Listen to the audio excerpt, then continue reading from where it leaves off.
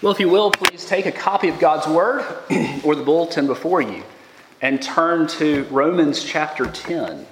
Romans chapter 10. We, this week, are taking a break from Acts, and we will be for the next several weeks as we get closer to Easter. This morning, we are looking at the topic of missions and how we participate in missions as normal, everyday people as we send, pray, and go. Before we begin, I just want to share a startling statistic with you. You think about trained pastors. Now, for this illustration or this fact, trained pastor means someone who's received at least 1 hour of some sort of formal or almost formal training as a pastor. So in America, there's one trained pastor for every 230 members of churches. Okay? So 1 for every 230. When you think about believers worldwide, do you know how many trained pastors there are per believer worldwide? 1 for every 450,000. 1 for every 450,000. So when we think about the need for foreign missions, it's a statistic like that helps put it into context. Now, you don't have to go to seminary to be used by God. I don't mean that. But as you think about God raising up ordained pastors, elders, and deacons to lead His church, 1 for every 450,000 believers worldwide. Wow. So we pick up in Romans chapter 10, verses 5 through 17. Hear now the word of the Lord. For Moses writes about the righteousness that is based on the law, that the person who does the commandments shall live by them. But the righteousness based on faith says, do not say in your heart, who will ascend into heaven, that is to bring Christ down, or who will descend into the abyss, that is to bring Christ up from the dead. But what does it say? The word is near you, in your mouth and in your heart. That is the word of faith that we proclaim. Because if you confess with your mouth that Jesus is Lord and believe in your heart that God raised Him from the dead, you will be saved.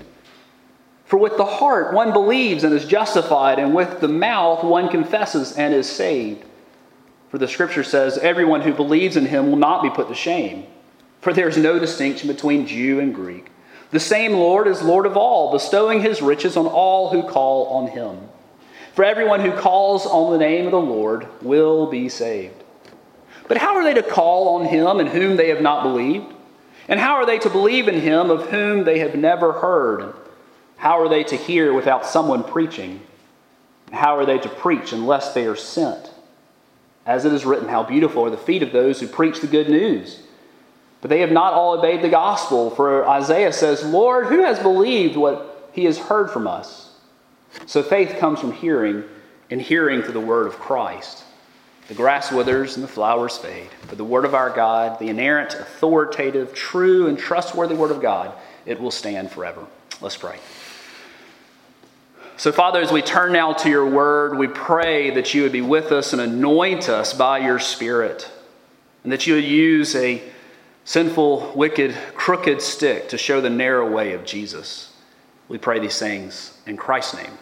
Amen. Why should we give to missions? Have you ever thought about that? Why should we give to support missions? You know, there are a lot of really good causes that we are bombarded with every day.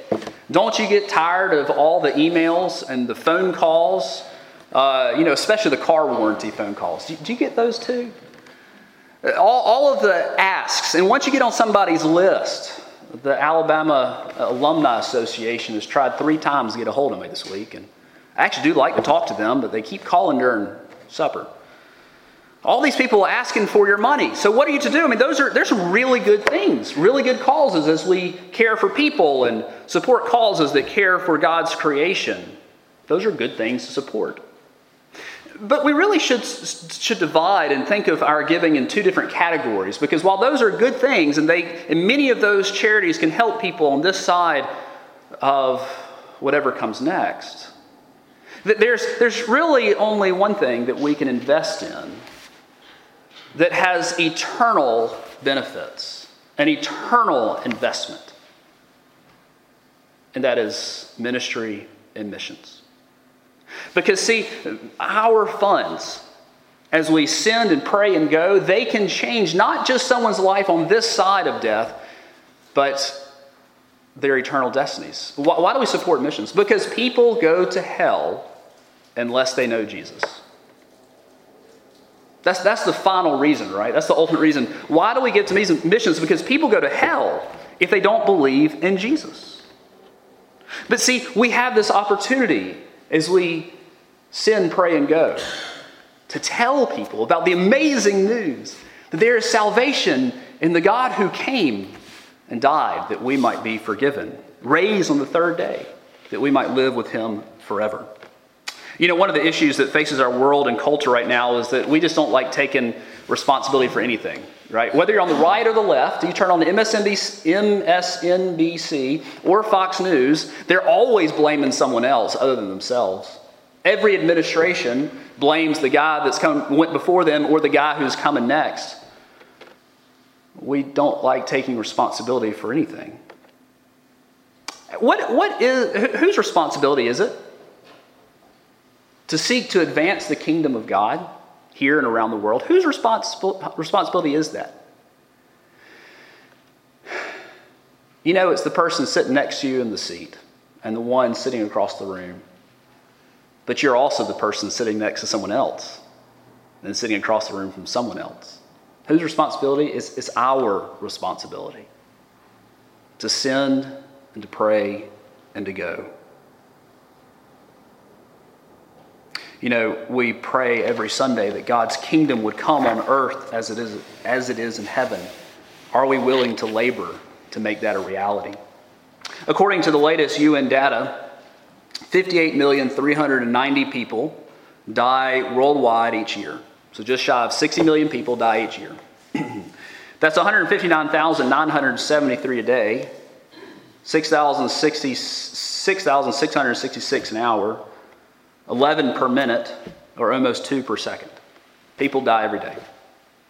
Now, so here's the thing. I don't know what percentage of those know the Lord and which ones don't. But if we look at how many people in the world have never heard the gospel, or even those who have heard the gospel not responded in faith, not only in our country but around the world, people are dying and going to hell every day. Why do we do missions? So that fewer people will go to hell and more people will go to heaven. There are other reasons too, as we seek the glory of God, as we are obedient to the call of the Great Commission, but ultimately people go to hell if they don't know Jesus. And the good news is contained in verse 13 of our text. Everyone who calls on the name of the Lord will be saved. Isn't that great news? People who call on the name of the Lord, no matter your background, your race, your socioeconomic situation, your culture, your language, none of those things matter when it comes to calling on the name of the Lord. And if you call on the name of the Lord, that is Old Testament language for conversion. If you believe in Jesus Christ, as you repent of your sins, you put your faith in what he has done on the cross, you can be saved and spend an eternity in heaven. But here's the thing. You must know that. You must hear that. That the one true and living God, that he was hanged upon a cross and he paid the penalty for our sins. Right? Why do we do missions? Why do we send, pray, and go? That's the classic way of talking about these things. That's not original to me. Well, it's because people go to hell. That's the bad news. The good news is we have the good news. And how do we mobilize? How do we get the good news to people who need to hear the good news? Well, we send, pray, and go. Ultimately, it's a matter of logistics. You know, UPS, isn't it UPS, the logistics people? Isn't that one of their phrases, or FedEx, one of those guys? Well, the thing is that we as God's people, we're in the business of logistics as well, and we see that in verses 14 through 15. How then will they call on him in whom they have not believed? And how are they to believe in him of whom they have never heard? And how are they to hear without someone preaching? And how are they to preach unless they are sent? As it is written, how beautiful are the feet of those who preach the good news. So we think about logistics. I think back to this last Thursday. I mailed a letter to Cambridge, England. I mailed a letter to a ministry that I've had some connections with in the past. And I began this letter Wednesday night before youth. And finished it Thursday morning when I came back in the office. And it sat on my desk for a little bit before it got mailed. It was a letter of encouragement and thanks for some people that really poured into my life. But as long as it stayed on my desk, it did really no good to Kevin Moss, the director of Cambridge Christian Heritage, a great ministry. Right? It had no benefit to him unless it was communicated, unless there were logistics that were worked out. But think about the logistics of how it got from here to there, or Lord willing, I guess. First, it cost something. It did cost money. It cost the church, a few pennies for the stationery I used, some fountain pen ink, and it cost me $1.20 on my personal Trustmark card for the international stamp to get it over there. But think about all the logistics that have to happen between here and 4,442 miles, between here, as the crow flies, to Cambridge. All the people involved to get one small note to the door of the Vestry Church in Cambridge. But what an encouragement it'll be when it gets there. The problem that Paul presents in 14 through 15 is one of logistics of people and finances. In verse 14, we see that while the good news of the gospel is offered to all who will believe, they must first hear the gospel in order to believe it. And why must they hear? Because this is the way that God normally converts people, is through the hearing of the word and responding in faith as the Holy Spirit regenerates the heart. We see that in verse 17. So faith comes from hearing, and hearing from the word of Christ. As we think about the missionaries that we support, the list is on the back of your bulletin, by the way. As we think about the missionaries that we support, some of them are directly involved with getting the word of God to the people. Think about the efforts of the Ashmans in Ecuador. Rick is actually translating the Old Testament language into the language of the Quechua people. Right? The Quechua people do not have the Old Testament in their language. They cannot hear preached from the pulpit about the fall of Adam and Eve. Or Genesis 3:15, which foretells the coming of the Messiah for the first time in Scripture. Or the story of Abraham and Isaac upon the mountain and how God promised that he would provide, ultimately pointing us to Christ. Or the suffering servant in Isaiah 53, the one who we esteemed stricken and smitten by God. They can't hear those things because there's not an Old Testament in their language. And so Rick is working to get that done. Right? What about the efforts of Freddie Boswell working with Wycliffe Bible translators? See, just like there's not an Old Testament Quechua language, there's also not an Old Testament translation in the Chiquiholo language of the Solomon Islands. About 11,000 people speak that language in the Solomon Islands, and they have no Old Testament. Right? This is important work because faith comes from hearing, and hearing by the word of Christ. But in order for people to hear the gospel and believe, it must be proclaimed. Someone must actually tell them the good news. This is true whether or not we're talking about our own physical neighbors, your physical neighbor, or our folks that we're reaching through our missionaries, places like Senegal. We have missionaries in Senegal. Andrew and Gina Lotz are serving there. They're a young couple with 2 young girls. Do you know what they're doing to reach people for Christ? They're actually using farming and improving the farming techniques of the local farmers as a way to tell them about Jesus. They're coming alongside folks who are having a hard time even providing for their families because they just don't know how to work the ground in a helpful way. And as they are doing that, they are earning the right to tell them about the Lord Jesus Christ, discipling them not just in farming, but also in the Lord. As they help sow the ground with them, they are sowing the seeds of the gospel into their hearts. These farmers need to hear the good news, and someone must tell them, and that's what Andrew and Gina are doing. But again, it is a matter of logistics. How in the world can Andrew and Gina afford to do what they're doing? It makes no sense financially to do what they're doing. If you look at what they're doing from a financial sense, there's no payback for them, right? As they help those farmers increase the yield of their peanuts, their cotton, their millet, and their corn and rice, the major agricultural products of Senegal. They're not getting any of it back.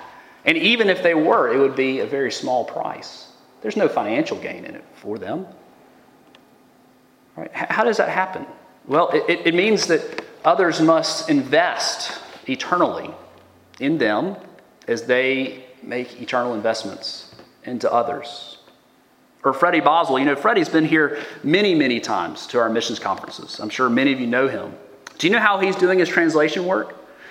Well, praise God that we have some technology, because during COVID, he hasn't been able to travel to the Solomon Islands. So he's actually doing most of the translation work from Tennessee. But he's got to get to the Solomons soon. They cannot finish the translation until the translators sit down face to face with each other for at least 6 weeks in the Solomons. Do you know how much a plane ticket costs to get to the Solomons? Between $2,000 and $4,000, if you can find one. Or how about those scared young mothers in our county who have no support from their family? Think about the wonderful ministry of Save a Life as they seek to not just save children, but to win souls and transform whole lives. But we must send them. It's a matter of logistics. So the solution here is threefold: of send, pray, and go. And this sending is the first application here. The issues of sending, praying, and going, these things are dear to my heart. And the reason for that, one, is because my parents modeled this for me as a child. I remember sitting around the table with people like Dr. Jim Anderson, missionary, who is still in Germany training pastors.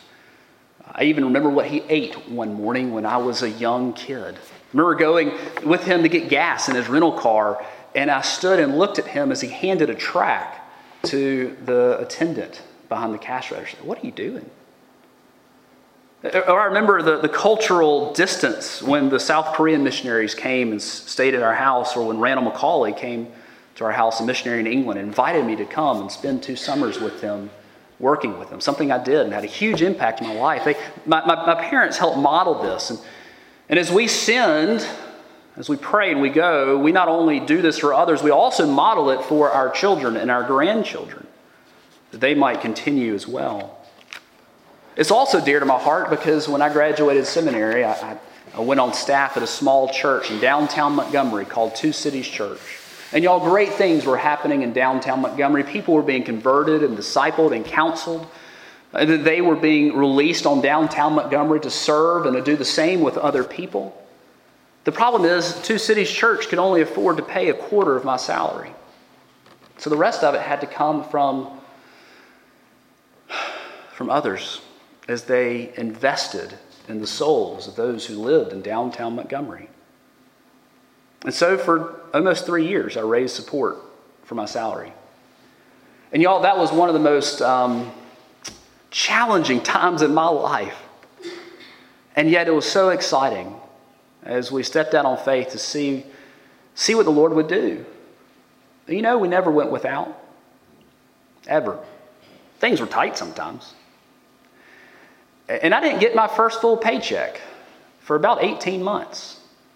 But it happened to be the same month that Christy quit working when we had Thomas. It's almost like God had planned that. I saw rich people give little and poor people give a lot. I saw people I knew well ignore me, and people I hardly knew at all send in big checks. I had a lot of heartbreaks, a lot of triumphs, a lot of yeses, and a lot of more no's. How does God send people to the mission field? We can answer that question in a lot of different ways. The first is He calls that person, right? Working through their lives, converting them to salvation, and then working through their upbringing or through the things they're exposed to give them a desire to go and be a part of missions. But then He also, at the same time, is working in the lives of the missions agencies that call them. And then also He's working in the lives and finances of those who would send them. See, as we think about logistics, God provides the money that is needed for missions. And do you know how He provides it? He puts it in our pockets. And then He calls us to, have a little bit looser grip on our own pockets. This is what's behind 1 Corinthians 3:9. For we are God's fellow workers.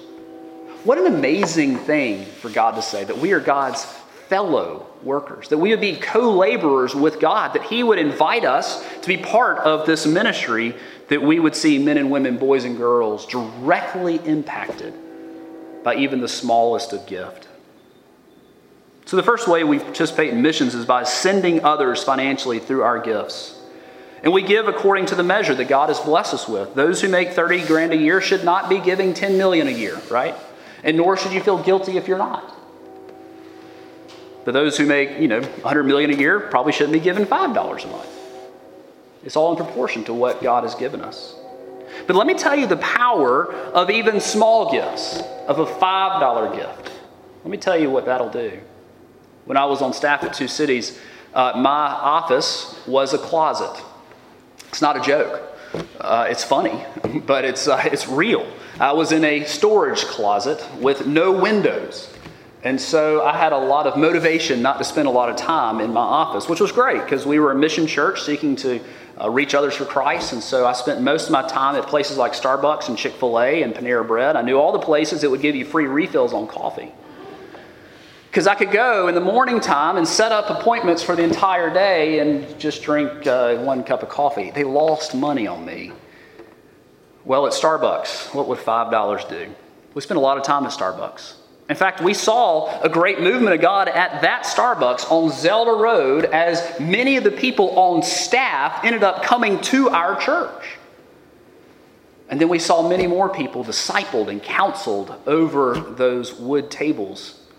As I paid my $1.65 for my cup of coffee, and then as I bought 2 others, that's $4.95. So I could have 2 meetings off of a $5 gift. And y'all, there are a lot of people whose conversion stories and significant moments of meeting with God involve coffee. And $5 can go a long way in the kingdom of God. God is glorified by small gifts, if that's what we can give. But as I sat down with people to ask them to support us financially, that's an intimidating and hard thing to do, let me tell you something. There were many people who could not support us even when they had a desire to. And I understood that. It's not my money. It was God and theirs. I had no right to their money. If God wanted them to give, they would. That's between them and the Lord. But I loved it when they said, I cannot support you, but I will pray for you every day. I would rather have that. And that's not one of those preachy things that you're supposed to say as a pastor, right? That was the truth. I would have rather had their fervent prayers every day than even a large check. And this is one of the ways that we can support our missionaries. Because at some point, we can only give so much. We should give perhaps even until it hurts. But alongside giving, and perhaps more importantly than giving, we need to be in fervent prayer for our missionaries. See, our missionaries are engaged every day in spiritual warfare. Our missionaries here in the States, like house parents at Palmer Home for Children, to those who are serving overseas, like the Martins in England, these folks, my friends, are facing greater challenges, much greater challenges than low bank accounts. They're facing pushback from Satan himself. And let me tell you something, Satan plays dirty. He plays dirty. He will go after your families, after your marriage, after your church, after your children, after your health. You better believe it. If he can find a chink in the armor, he'll go after it with every bit of his effort. But God uses the prayers of his people here in Brewton, Alabama, over in England, over in Senegal, over in Mexico, down in Brazil, to protect our missionaries and to use them for kingdom extension. So how can we pray for our missionaries? Well, we should pray that their ministry would be fruitful. There would be a great harvest of souls in places like England and Ukraine and the Solomon Islands. We pray for God's protection physically and spiritually for those who are serving in dangerous places like Mexico and Brazil. For the marriages of our missionaries in Senegal and Ecuador, and for their children, for the families they left behind, for their financial support, for their time in the Word, for their fight with loneliness and discouragement. One of the chief challenges on the mission field is just discouragement and feeling like you're alone. Being so far away from everyone you know and love. We can pray for the Holy Spirit to raise up more laborers and more missionaries. How do we support missions? We send, we pray, and finally we go. finally we go. Right? As we pray for the Holy Spirit to raise up more missionaries, perhaps there's someone even in our congregation who is being called to local, domestic, or foreign missions. Right? It's out of churches that God calls his people to go. Have you ever thought about missions? Have you ever thought about going, even as we think about here locally, as we think about mission agencies like Palmer Home for Children in Mississippi? They actually need folks who can come and serve as house parents occasionally. We know someone who is actually a widow and later in life who has gone and done this, relocated. Or helping out at Save a Life, right? And just helping answer the phone. Those are things that anybody can do. You can do those things. Because see, the thing is, here in Brewton, Alabama, we have a target-rich environment. There are a bunch of lost folks here in town. We don't know who they are. God does. And we're called to be faithful to reach out to them. You think about in Brewton, Alabama, where I have had people ask me, what happened at Easter? What is Christmas about? I've had those questions asked of me. In Brewton, Alabama, where there are people who only hear the name of the Lord when it is taken in vain. Only time they hear the name of the Lord. Or in Brewton, Alabama, we have folks who are physically hungry, who do not have enough food. Not to mention having a famine of the Word of God in their homes. In Brewton, Alabama, we have plenty of folks. We are surrounded by folks who are struggling to have any hope, just to make it through the day. In Brewton, Alabama, we have people who have never darkened the door of a church. Never been in a church, period. And then we have others who have darkened it many times and think that that's what saves them. There are plenty of opportunities here in Brewton. But let us not also forget the call to reach the lost worldwide. Right? We are to start with those near us. In fact, when they interview missionaries, one of the first things they ask is, tell me about what you're doing now where you live. Because wherever you live, you need to be reaching out, whether it's called to Brewton, Alabama, or in London, England, or in Senegal, or Brazil. When you're a missionary, you just move somewhere else to do what we're called to do here. Right? So maybe the Lord's calling you on a short-term mission trip. Many of you have been on those. What a great opportunity. Or others, you remember the Zabrowskis? I don't know if you remember that name. Some of our missionaries were supported for a while. They served for 3 to 5 years. God called them for a shorter, longer period, right? Not a long term, a medium term. Or perhaps it is long term, like others, like the Basels and the Phillips that we've supported. But what if you're not a preacher? Does that mean you can't be a missionary? If you look on that list of missionaries, the foreign missionaries, there are 9 items on there. One of them is a school. There are 8 actual missionaries or families. Do you know of those 8, do you know how many are pastors? 3. Only 3. The rest of them are quote-unquote normal, everyday people. Let me tell you about them. Nono Beal, serving in Mexico. Do you know what he did? I knew him growing up. He worked in construction. Right?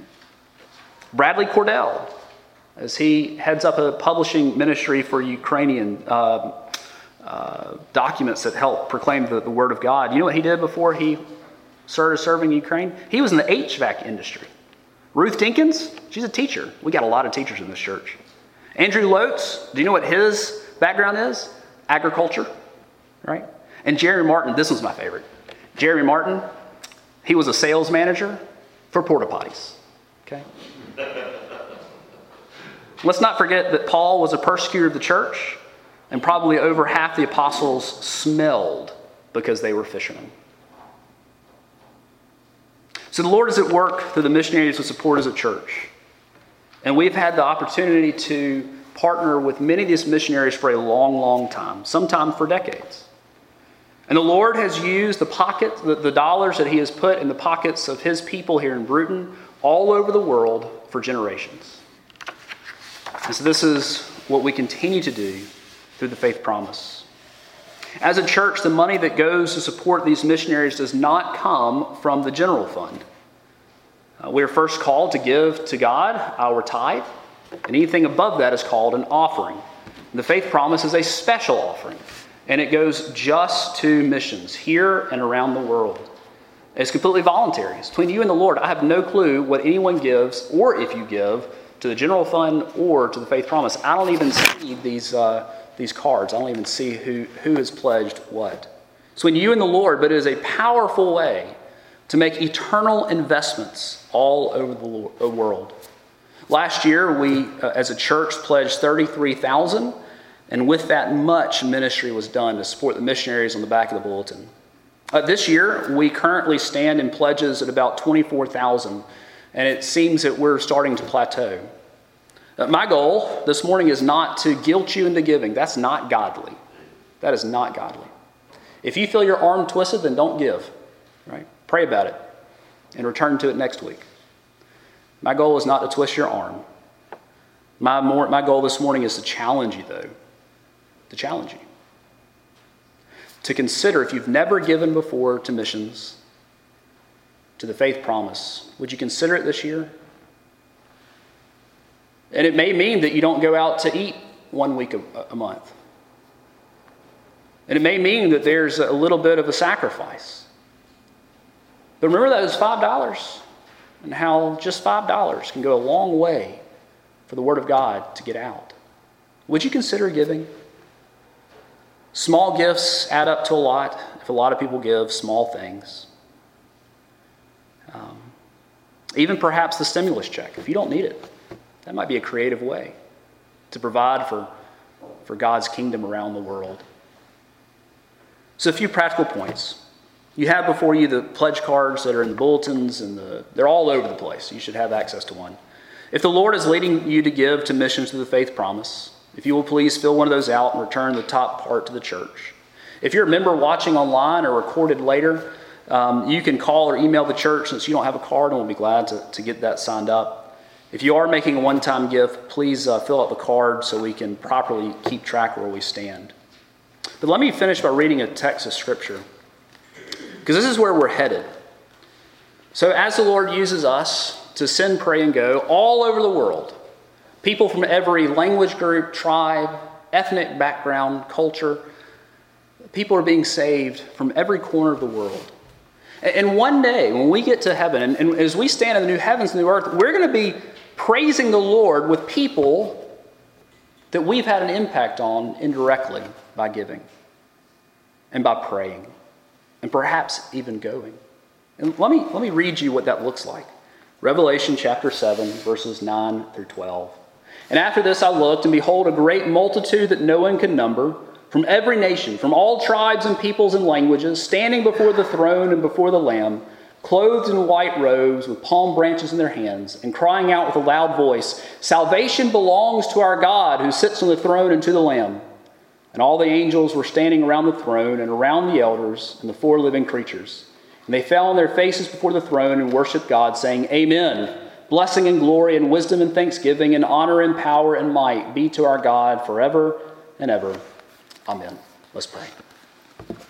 So Lord, we do pray for that day that it would come hurtling towards us quickly when history itself is ended and we live with our God. The dwelling place of God is with man. Until then, Lord, we pray that you would use us mightily to reach the lost here and around the world. We ask these things in the precious name of Jesus, our Savior. Amen.